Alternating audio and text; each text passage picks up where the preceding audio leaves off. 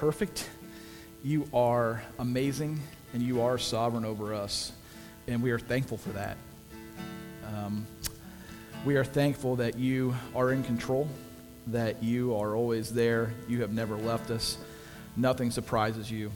And it is amazing to think about who you are. You are a mystery to us, and yet you reveal yourself to us. And that is truly amazing as well. And right now, I just pray for your Holy Spirit to fall fresh on us. I pray that you will lead us and guide us through this text this morning, your word, your perfect word, your wonderful word that you have given to us. We are thankful for it, and we just ask that you open our hearts, open our minds to what you want us to hear and see. I do pray that you will use me in a mighty way, and that I will not get in the way of your word, and that you will speak through me. Once again, I thank you. We praise you, and we want to bring glory to your name. In your name I pray. Amen. All right, you may be seated. Morning, everybody.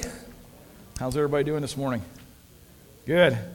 Well, if you have your Bibles, go ahead and, big surprise, we're in Romans once again. As we've been all year long, we are trucking through Romans. So Romans chapter 9, we're going to pick it up from last week. And we're going to, Romans chapter 9, starting in verse 10, going through 16. So let me go ahead and read that. If you have your Bibles, go ahead and follow me along. Not only so but Rebekah's children had one and the same father, our father Isaac. Yet before the twins were born or had done anything good or bad, in order that God's purpose and election might stand, not by works, but by him who calls, she was told the older will serve the younger. Just as is written, Jacob I loved, but Esau I hated. What then shall we say? Is God unjust? Not at all. For he says to Moses, I will have mercy on whom I have mercy, and I will have compassion on whom I have compassion. It does not, therefore, depend on man's desire or effort, but on God's mercy. Let me pray one more time. Father God, we thank you for your precious word, and we thank you that you are in this word and that you share yourself to us through your word. And we are thankful for it. And we just ask that this word of yours, through your Holy Spirit, penetrate our hearts, penetrate our minds. In your name I pray. Amen. All right, before I get started here, I just want to kind of set something up here. And as you read this, this is relatively, it has caused turmoil in people's lives at times when they read this. And there's some things that can be offensive here to us especially, even to my own self as I read this. But I think one of the things that we need to keep in mind here is our view of God versus our view of ourselves. And this is very, very important that we frame this. A lot of times, the problem that we have when we view God is we humanize him. We bring him down to our level. And we think of God through the terms of us. And what do I mean by that? Who is God? Well, God has no beginning, no end. He has always been there. That is absolutely nothing that we know of in this world, right? Everything we know in this world has some kind of beginning and will have some kind of end. That is what we look at around us. And so God himself has no beginning, no end. Explain that. Try to wrap your human mind around that. Just that alone is really mind-boggling if we really think about it. Maybe thinking about no end but no beginning. Where did God come from? He's always existed. How did he? This is something we cannot explain. But a lot of times we try to put our human attributes, our humanness mind around who God is to try to explain God, because that's all we actually know. So God is rather mysterious. He is fully mysterious. And in our humanness, we cannot fully explain him. As we go into the text here, if I could fully explain the doctrine of the Trinity, I can probably fully explain this. And there's absolutely no way I can fully explain the doctrine of the Trinity. And so there's a side of this that, not saying that we have to take our thinking caps off, because it's good to think through these things, and God has given us a mind. But there's going to be certain things that we just kind of have to take at faith. The other side of this is that a lot of times if we de-elevate God and make him more human, in consequence, we elevate ourselves. And we make ourselves better than we ought. The Bible talks about this thing called total depravity. We looked at it in Romans chapter 3 a little ways back in the year. And the fact is that we are not as good as we think we are. We give ourselves way too much credit as humans of how much goodness we actually don't have.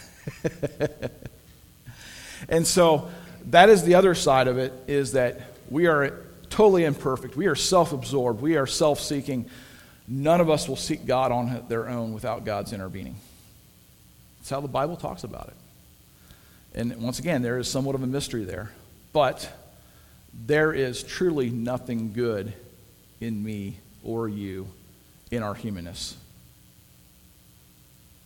That's the reality of it. That's how the Bible talks about it. And so, in view of those two things, as we run into this scripture, we need to keep those things in mind. Of how good God is, how perfect he is, how amazing he is, how we really, truly can't understand him, and actually that we're not as good as we think we are. And it really does come down to our perspective.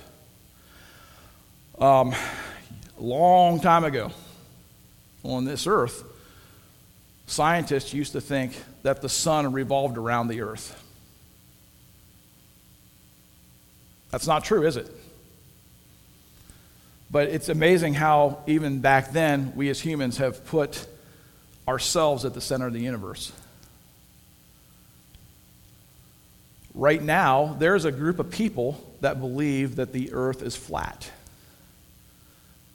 The Flat Earth Society. Has anybody ever heard of these guys? If you go to their website, and this is very ironic, it's not lost on me, that they tout that they have charters all around the globe.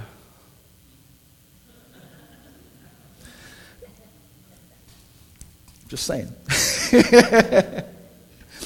Pretty ironic. And so it really is, from what perspective are we looking at things? I could look out here right now and say, yeah, the earth's pretty flat. We know that it's not flat. And there's ways of proving that. But from our perspective, from here, it does look flat. And so that's all I'm going to ask as we get into this text, that we keep an open mind of who God is versus who we are, and try to wrap our minds around how big God is, and how huge God is, and how small and infinite we truly are.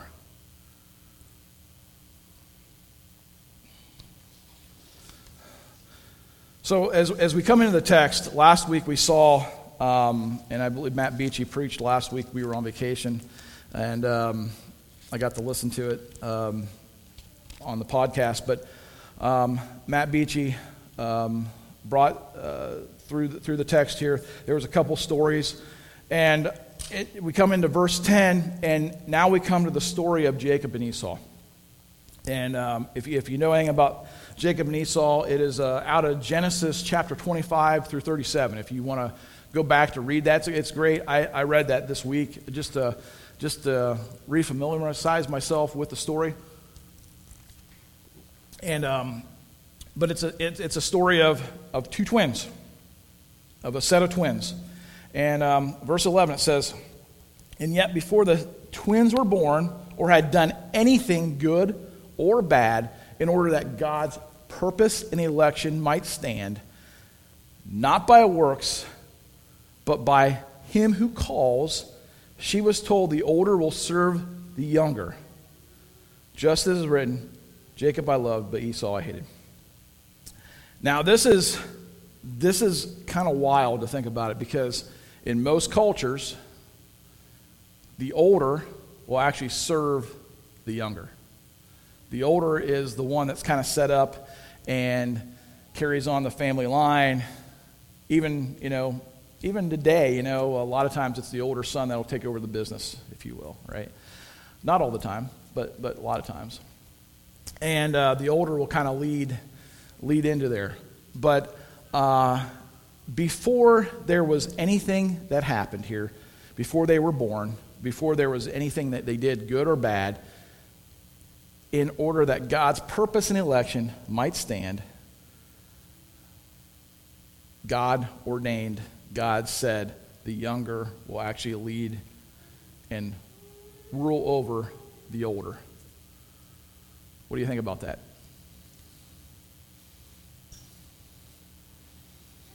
Kind of makes you scratch your head, right?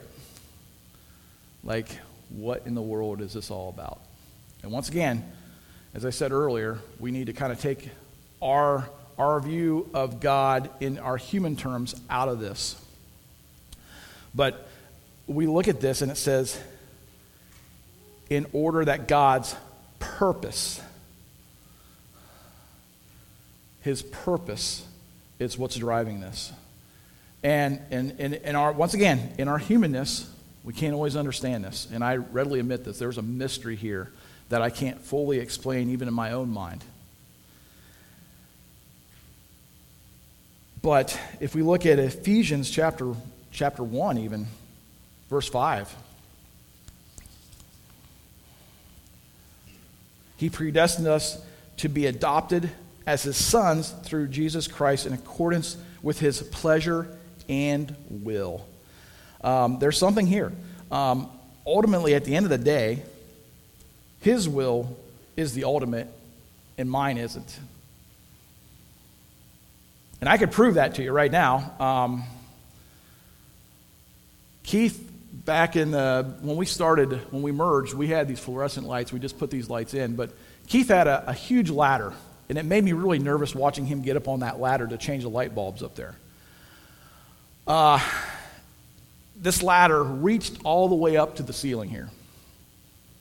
Well, almost. Keith had to be like at the very top of the steps, and I'm holding the bottom of it. I could prove that my will is not ultimate right now if Keith would bring that ladder out, and I would climb all the way up to the top of it and say, I'm going to fly and jump off it. What's going to happen? I'm not going to fly, am I? The law of gravity is ultimate over my will. The law of gravity, which is ordained by God, which God put in place in creation, right? And he controls that. As much as I say that I'm going to fly, I have no way that I'm going to do that over the law of gravity.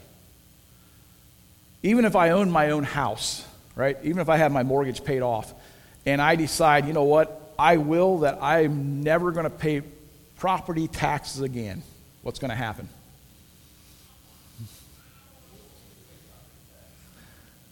I'll get my house, quote unquote, my house taken from me, right? Because even though it's my house, it really isn't my house, because the government can take it from me if I don't pay taxes. So ultimately, my will doesn't really matter in that, does it? My will over gravity, my will over what I want to do with my money doesn't ultimately matter. And in a lot of ways, we have a hard time understanding how God works in this, but those little examples right there, they're true, aren't they? My will is not ultimate over certain things in this world. In the same way, God's will is over my own will. Now, hear me in this. I know this can get a little bit like, what is he talking about here? This is how the Bible talks. This is how the Bible talks. We see once again, going back into Ephesians, that Ephesians chapter 11, or chapter 1, verse 11, in him we were also chosen, having been predestined according to the plan of him, of God, who works out everything in conformity with the purpose of his will, in order that we who were the first to hope in Christ might be for the praise of his glory. That's an amazing statement from the Bible. That's an amazing statement from the Bible. Why does God choose me before the foundations of the world? Well, as we saw in verse 5, in accordance with his pleasure and his will. Because it brings him pleasure and because he wants to. And sometimes it's hard for us to wrap our minds around that. In 11 and 12 it says, we were chosen by a plan of him who works out everything to the purpose of his will, in order that we who are the first to hope in Christ might be for the praise of his glory. So it brings him glory as well. So these are his purposes. These are part of his purposes, is that because he wants to, it brings him pleasure and it brings him glory. Once again, when we start thinking about God, we need to take the side of us thinking as him as a human out of this. And if you notice here, it's not because he picks one over the other because of something they're going to do. It literally says,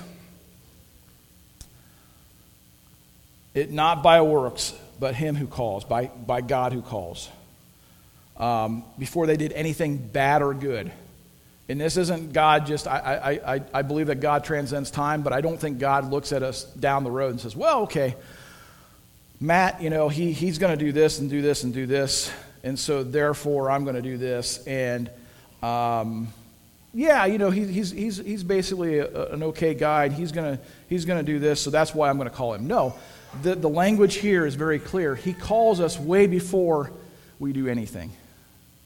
It is not contingent on our good works or our bad works of him who calls us. Back in the day in elementary school, we had this thing called dodgeball. Anybody ever play dodgeball?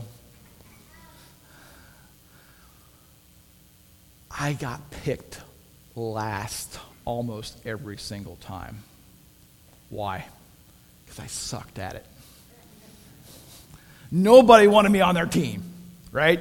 I was always the first guy to get hit with the ball. I was not very athletic. I'm still not. So why in the world would anybody pick me? No one would.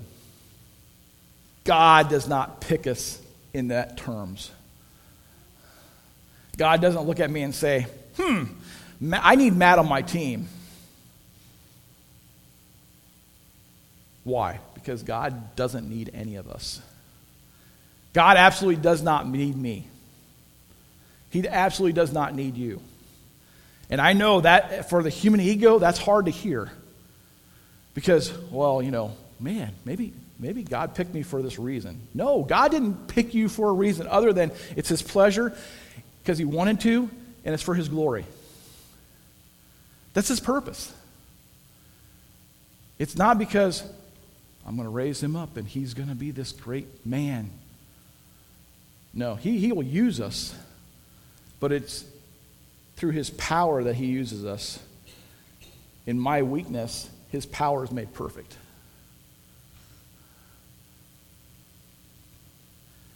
And so this idea that God needs me, he's not my Uncle Sam.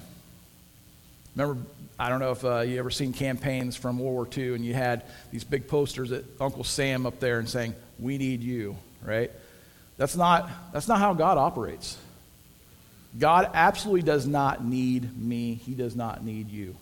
And yet, he decides to choose us from the beginning of the time. Before the foundations of the world, he chooses to save us. Once again, it is a mystery, but God doesn't need us. You know, there's even a somewhat of a theology out there that God created us because he was lonely, and he just wanted to, he didn't need to create us. He absolutely does not need anything from us. And yet he chooses to create us, he chooses to love us, and he chooses to save us. That's amazing. And in my mind, I can't wrap my head around why, but once again, his purpose of, because he wants to, it brings him pleasure, and this is for his glory.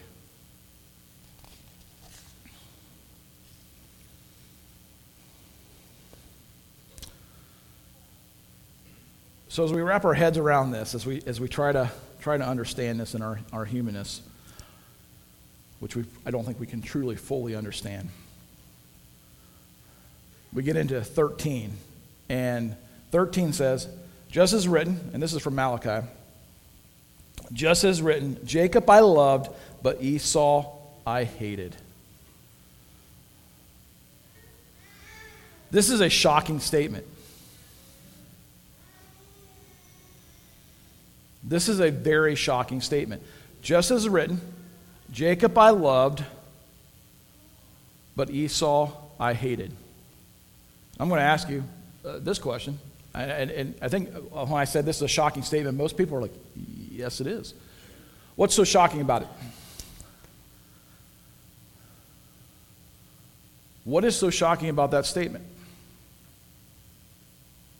And depending how you answer, is how you view God and view us in light of God.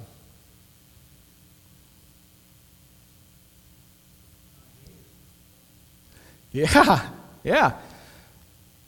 Is it shocking to me that God hated Esau? Or is it shocking to me that that God loved Jacob?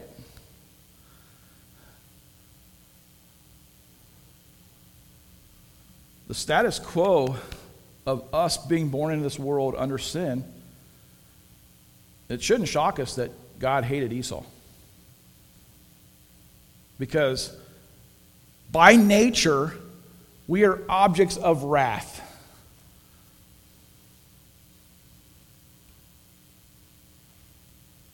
What should be shocking to us is that he actually loved Jacob.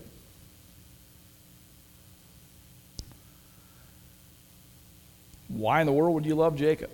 He was nothing but a scoundrel. His name actually means deceiver.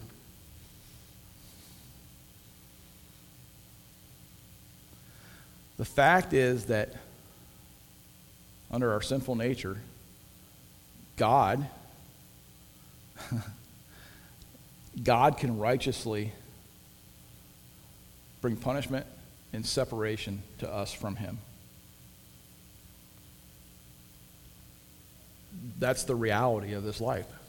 That's the reality of our relationship or non-relationship with God Almighty.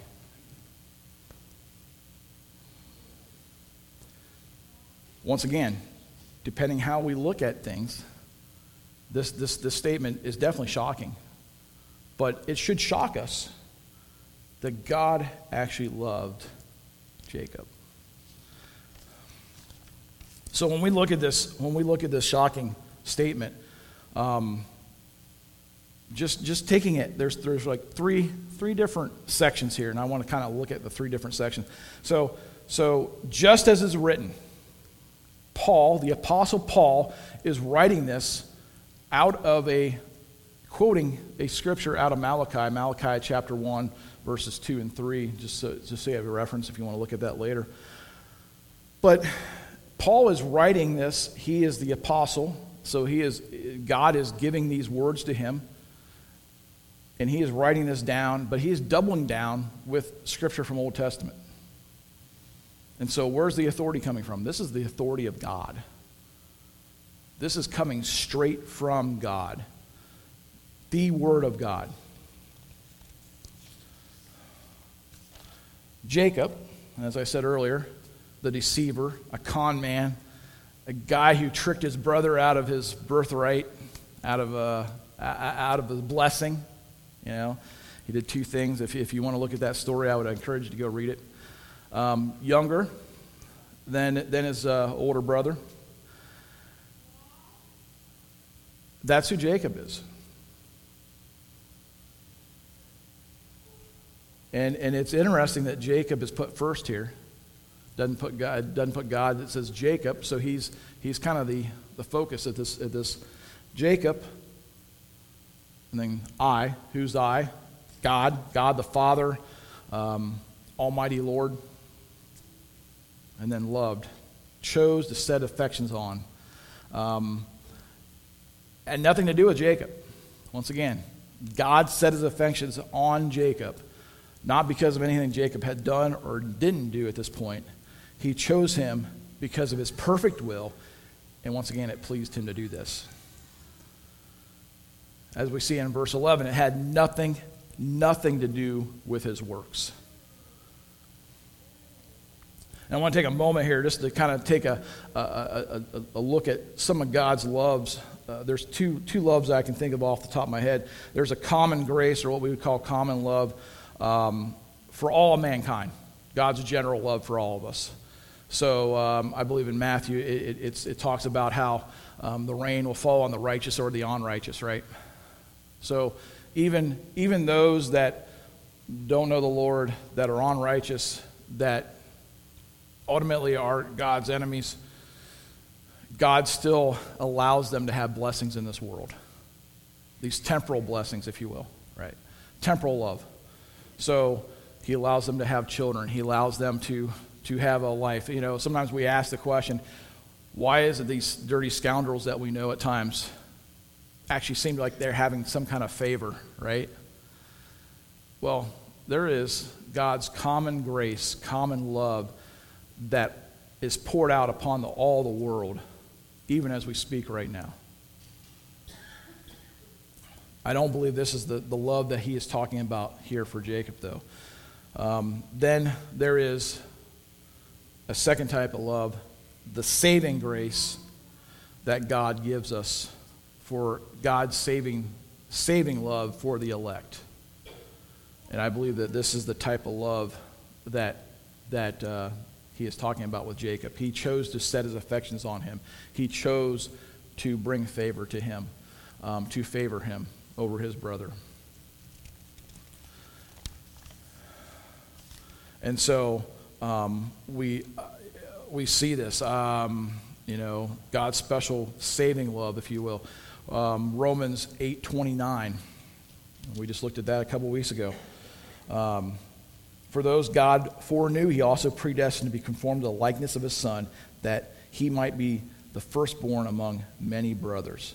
So we see that he foreknew. And I don't believe that this is he looks ahead in time and says, okay, I know what this guy's going to do, and so therefore I'm going to predestine him. No, I don't believe that's it at all. It's not foresight. It is the fact that he foreknew. And he brought that upon. Down the road here we'll be looking, but Romans 9:15, mercy upon whom I have mercy on. It is about who God chooses to do that.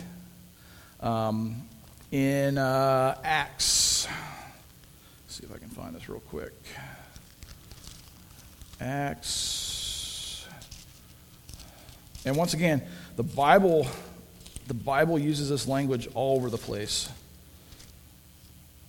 But Acts chapter 13, 48. I'm not going to have you turn there if you want to. You're more than welcome to, but write it down. When the Gentiles heard this, salvation, they were glad and honored the word of the Lord, and all who were appointed for eternal life believed. Notice it didn't say, and all who believed were appointed for eternal life. There's a very specific order here. All that were appointed for eternal life then believed. Once again, this offends my at times my human ego, because I think I ultimately can choose and not choose things. This is something that the Bible talks about all the time in this type of order, where God has chosen us. And where does our belief come from? It comes from God himself. I will say this, that, and we're leading up here to a question that we'll be asking here shortly, but we'll say this, that we have no comprehension on how much God loves us or how long he has loved us. We have absolutely no comprehension on that. And you're like, well, okay. But that is, to me, a very true statement. As we look at this, God has set in motion before the foundations of time to love me and to love you if you have put your faith in Christ. That's truly amazing. That's truly an amazing statement, that he would have done that for us.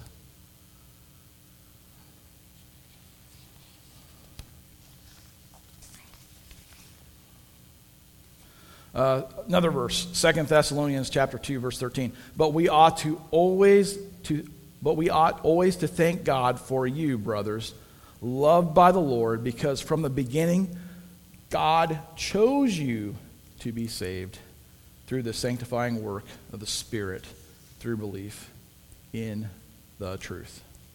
Once again, scriptures are loaded with this type of language. And it really does. Once again, there's a mystery here, and I readily admit that. And I would encourage you, maybe this is the first time you're hearing this kind of thing, to wrestle with it, to ask God to help you understand it. At the end of the day, I don't know if we can fully understand it in our humanness.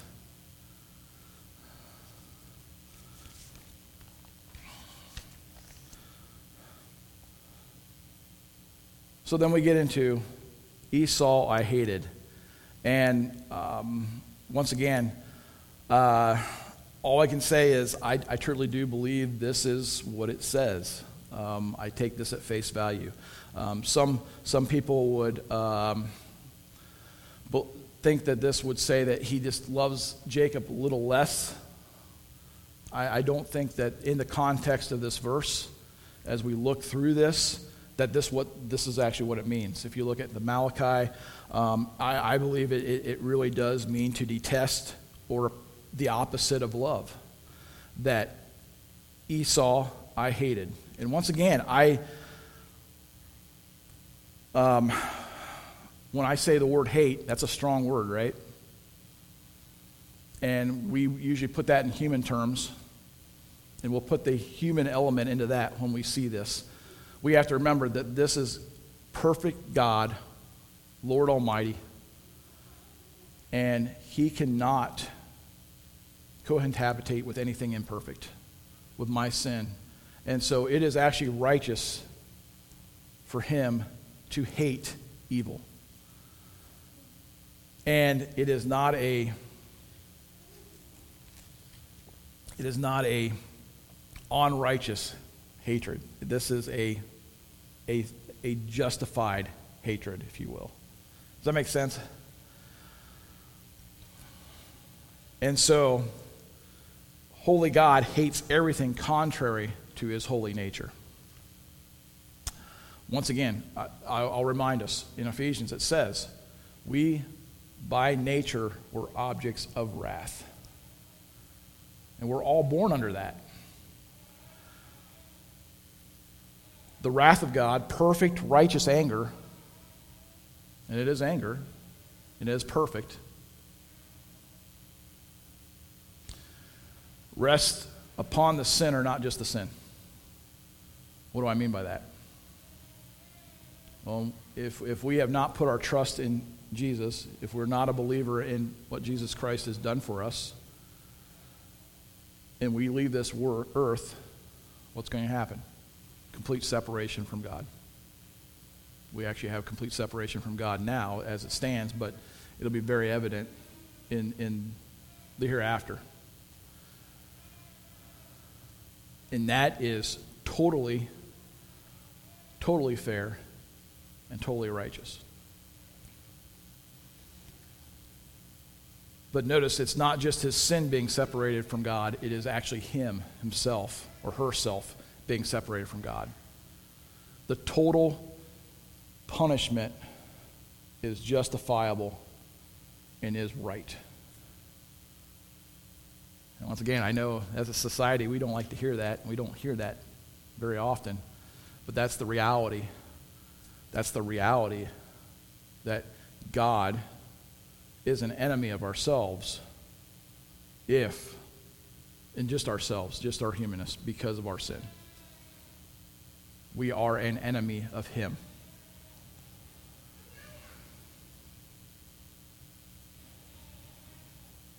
John 3:36 says, "Whoever believes in the Son has eternal life, but whoever rejects the Son will not see life, for God's wrath remains on him." One example of what the Bible says, of what I just talked about. The fact is that the wrath of God, the punishment of God, the separation from God is there and is justifiable.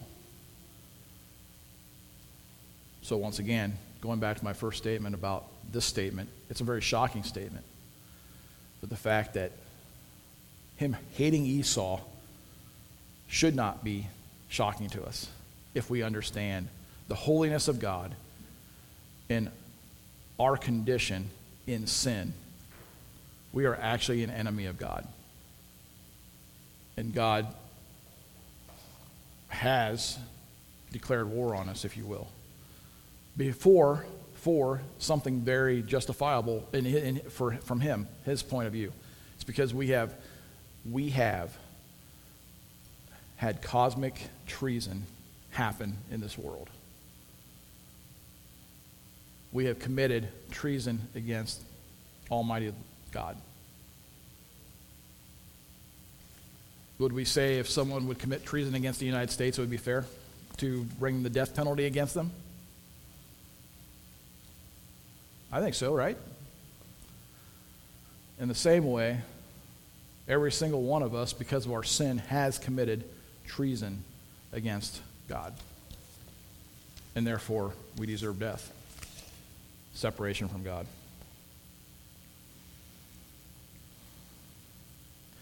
So as I was reading the scriptures, as I'm talking and explaining some of these things, there is a mystery here. There is a mystery here, and I readily admit it, and I still can't completely comprehend it in my own humanness. Do we choose God, or does God choose us?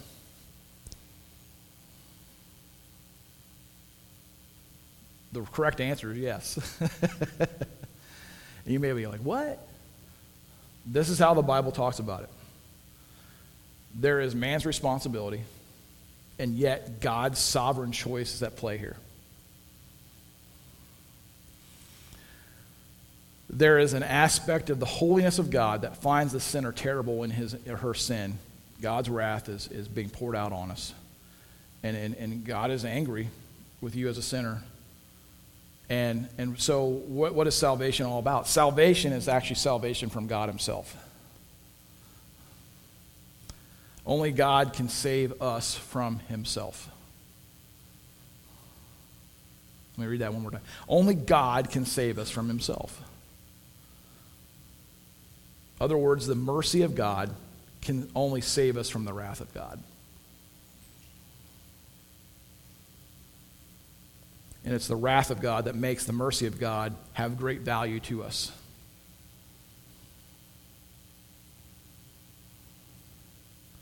He is totally justified in not saving anybody at all.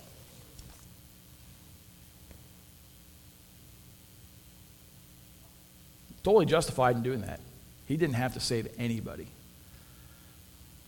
And so, as we keep reading this, and I think the implications here, because as I was reading some commentary, there's some commentary that would lighten this and say, this isn't actually what he's saying. I truly believe this is what he's saying. This is one reason I'm preaching it this way.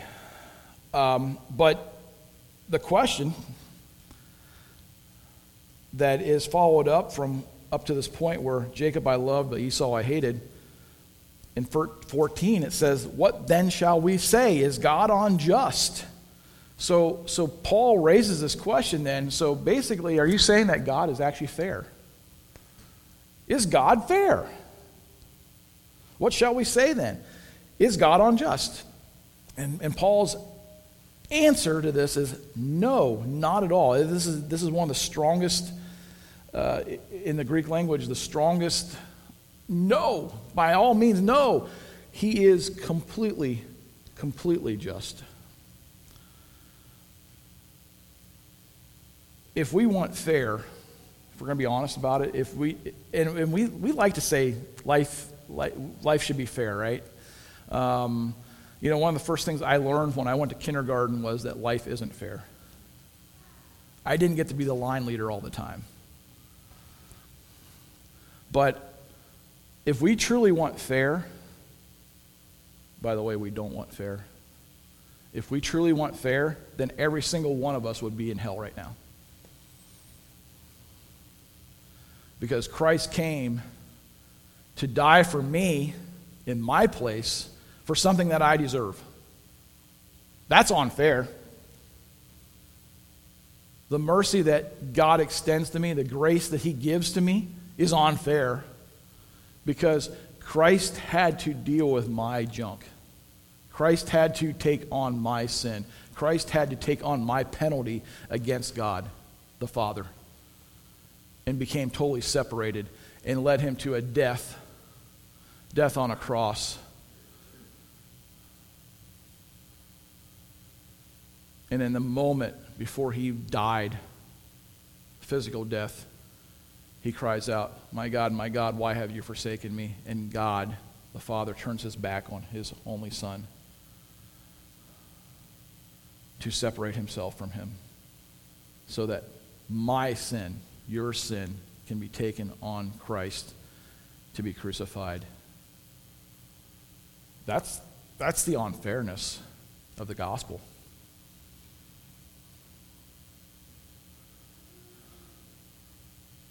We don't want fair. We want mercy.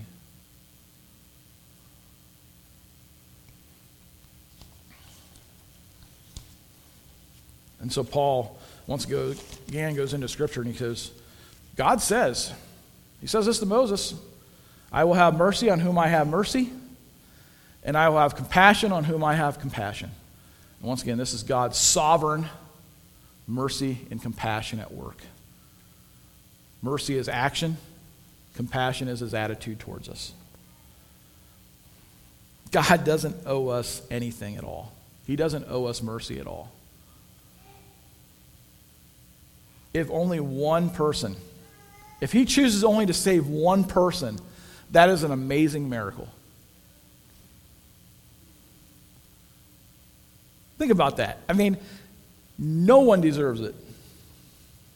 Not one. And yet, He is saving people right now.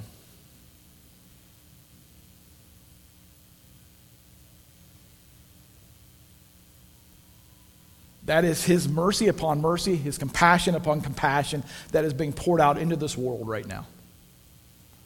That's amazing. That He loves us that much. That He is pouring out His mercy. He is pouring out His compassion, even though He absolutely doesn't have to. Why? Because of His perfect will, His plan. Because He wants to. Because it brings Him pleasure. Because it brings Him glory.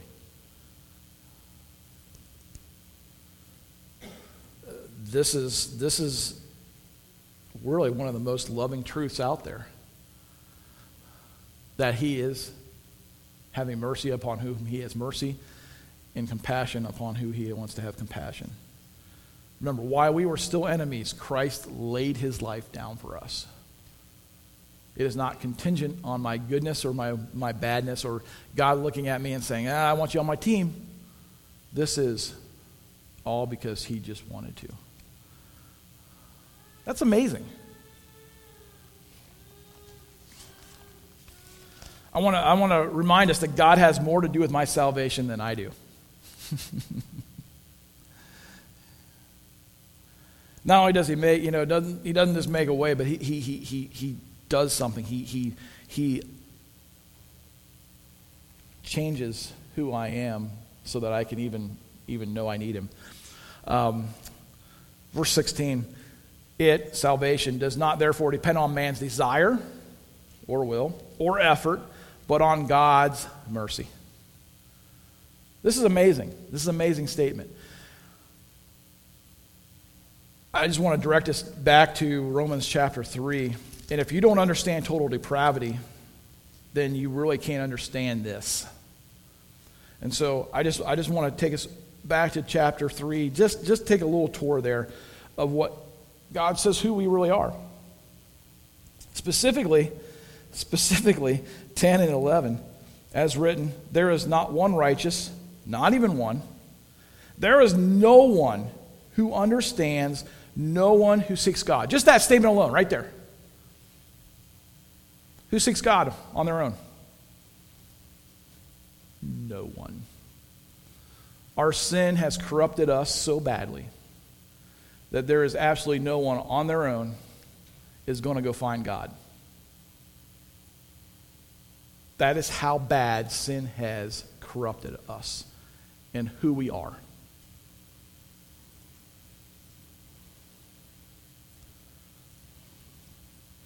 And so therefore, it's the goodness of God's sovereign will that overcomes the resistance of our fallen will. I'll say that again. It's the goodness of God's sovereign will that overcomes the resistance of our fallen, sinful will. God gives us this gift of faith. You ever think about where my faith even came from? Is it just something that I conjured up my own self?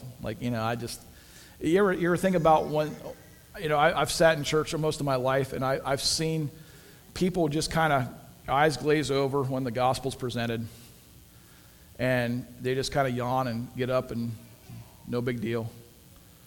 But then there's another person right beside them that their heart is stirred almost to tears. And that message just changes them. What's the difference? Is it because the one guy's smarter than the other guy? No, I have to believe that God's Spirit is working in that heart, in that mind at that moment. And so the fact is that God, He is the source and object of our faith. It comes down from God so that we can have faith in God. Jesus, in Hebrews 12, too, Jesus is the author and perfecter of our faith. The author of our faith. Where does it come from? It comes from Jesus. Repentance comes from God. It talks about in Acts, and there's a couple other places where the Gentiles were granted, they were amazed, and the Gentiles were granted repentance from God. So the fact that we even have faith, the fact that we even confess, the fact that we even repent comes directly from God, not from us. Because we are rotten to the core. And in my sinful nature, there's absolutely nothing, absolutely nothing that will lead me to God. Fallen man will never will to believe apart from God's sovereign mercy and sovereign compassion.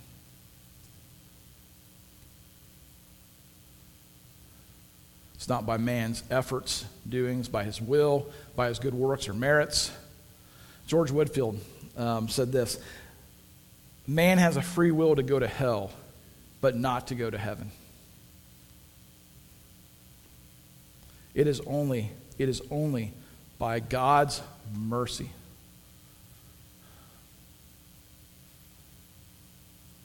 So, that begs the question, how do you know if you're part of the elect? How do you know if you're chosen by God?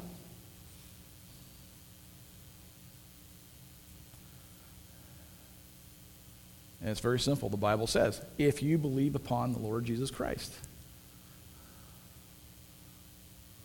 That is how you know you're part of God's elect. That's how you know that you were chosen by God. Well, then that brings another question, right? At least in my mind it does. Did I choose God, or did he choose me? And I will say this. I believe I chose God.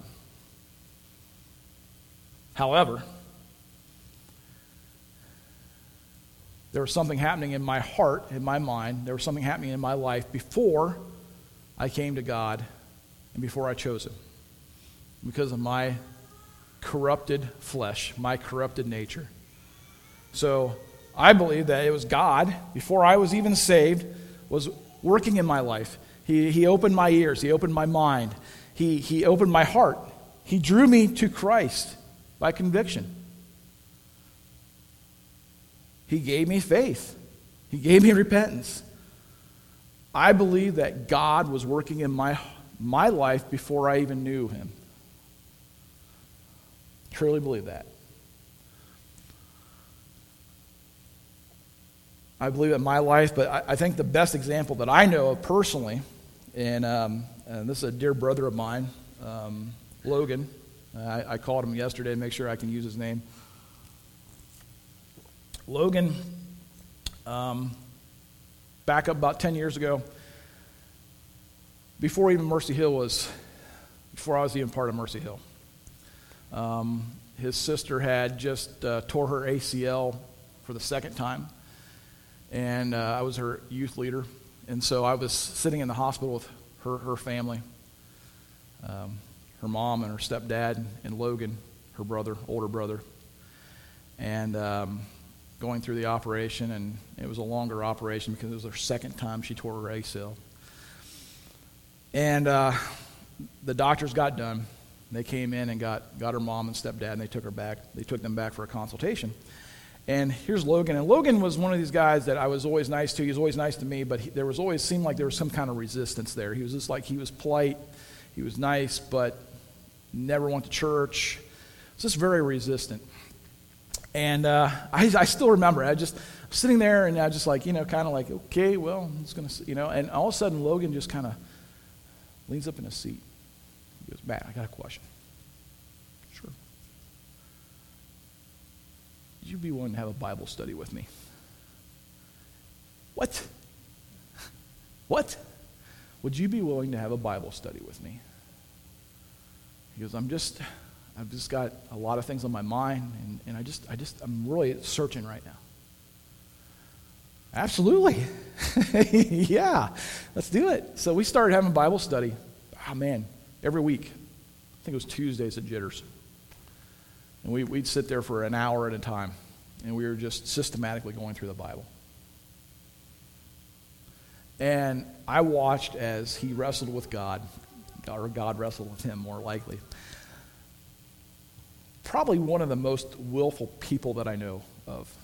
He can dig his heels in at times.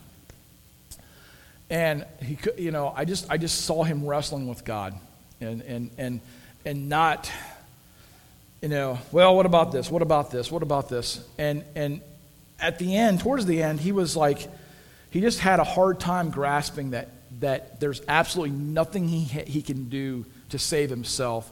It is all from God. That's all about what Jesus has done for him, and all he has to do is believe.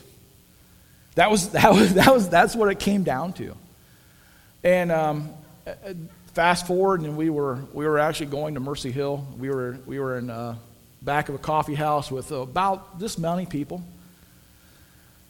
And I can still remember the morning when he got saved.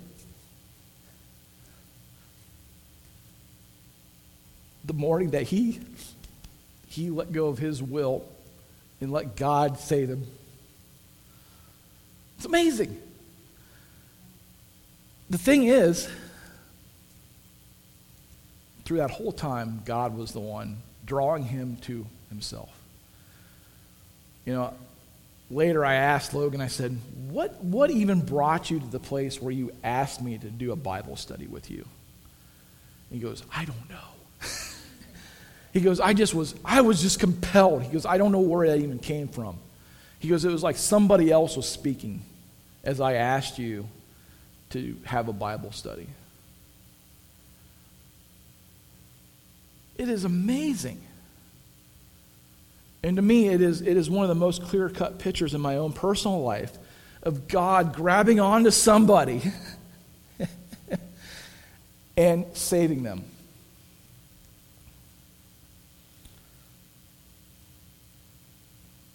It is amazing. There's a picture, a word picture here of this for some people. This has been very helpful for me. But imagine there's a doorway here, and above the doorway it says, "Whoever calls upon the name of the Lord Jesus Christ will be saved," and it's a free for anybody. All you have to do is go through this doorway to believe this is the doorway, if you will. And on it, it's free for everybody. As you go through that doorway and you look back, on the back of the door, it says, "Chosen in Christ before the foundation of time." To me, that's one of the best explanations in a human terms that I can give you. Worship team, you can come on up.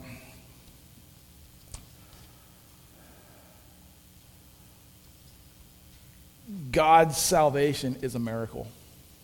It really is. And it is a miracle from Him. Not by works, not by anything we've done. He doesn't look at us and say, "Boy, I need you on my team." He just comes in to save us. As I'm talking through these things, there's a couple things in my mind that this leads me to do, if you will, or to bring these things in my life as I look at this doctrine. One is humility. I'm very humbled by this. That why did God choose me? I absolutely don't deserve it.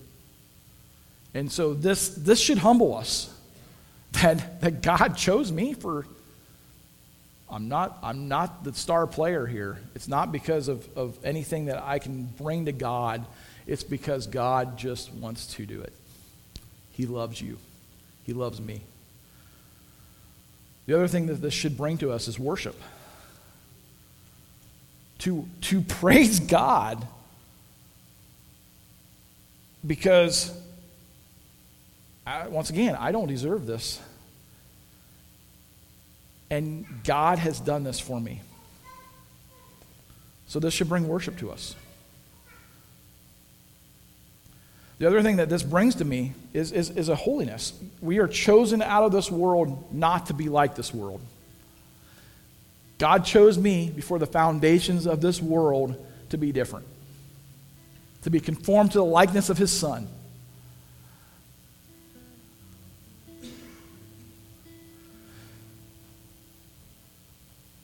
Next one is service.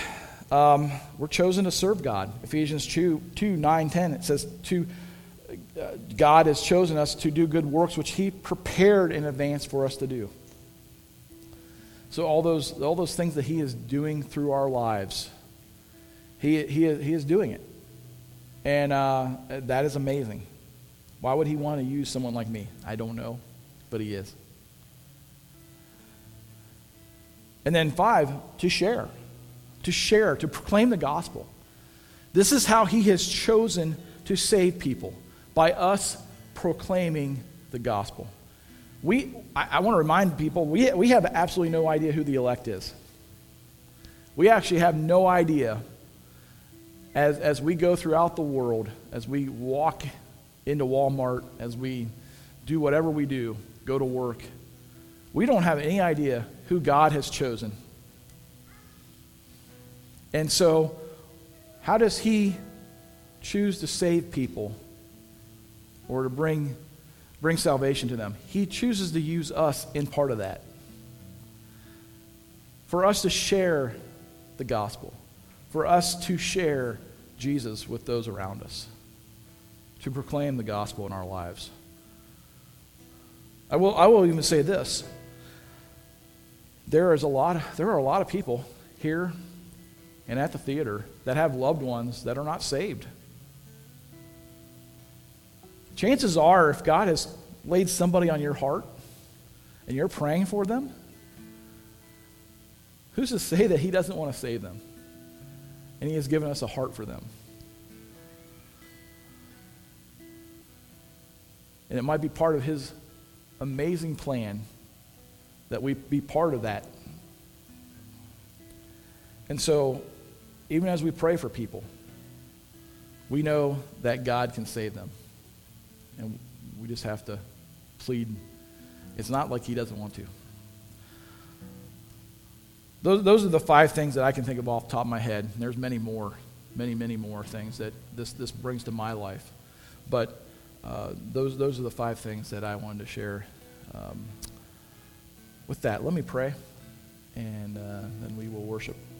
Father God, we just thank you so much for who you are and how much you care about us. There is a mystery to how you work and who you are. And we readily admit that. In our humanness, it is hard for us to completely understand and wrap our minds around who you are. But we do proclaim that you are amazing, that you are awesome, that you are like none other. And we are thankful that you love us and that you care about us and that you have compassion on whom you have compassion. You have mercy upon whom you have mercy. We are thankful for that. And we don't want to take it for granted. Once again, we thank you and we praise you. In your name I pray. Amen.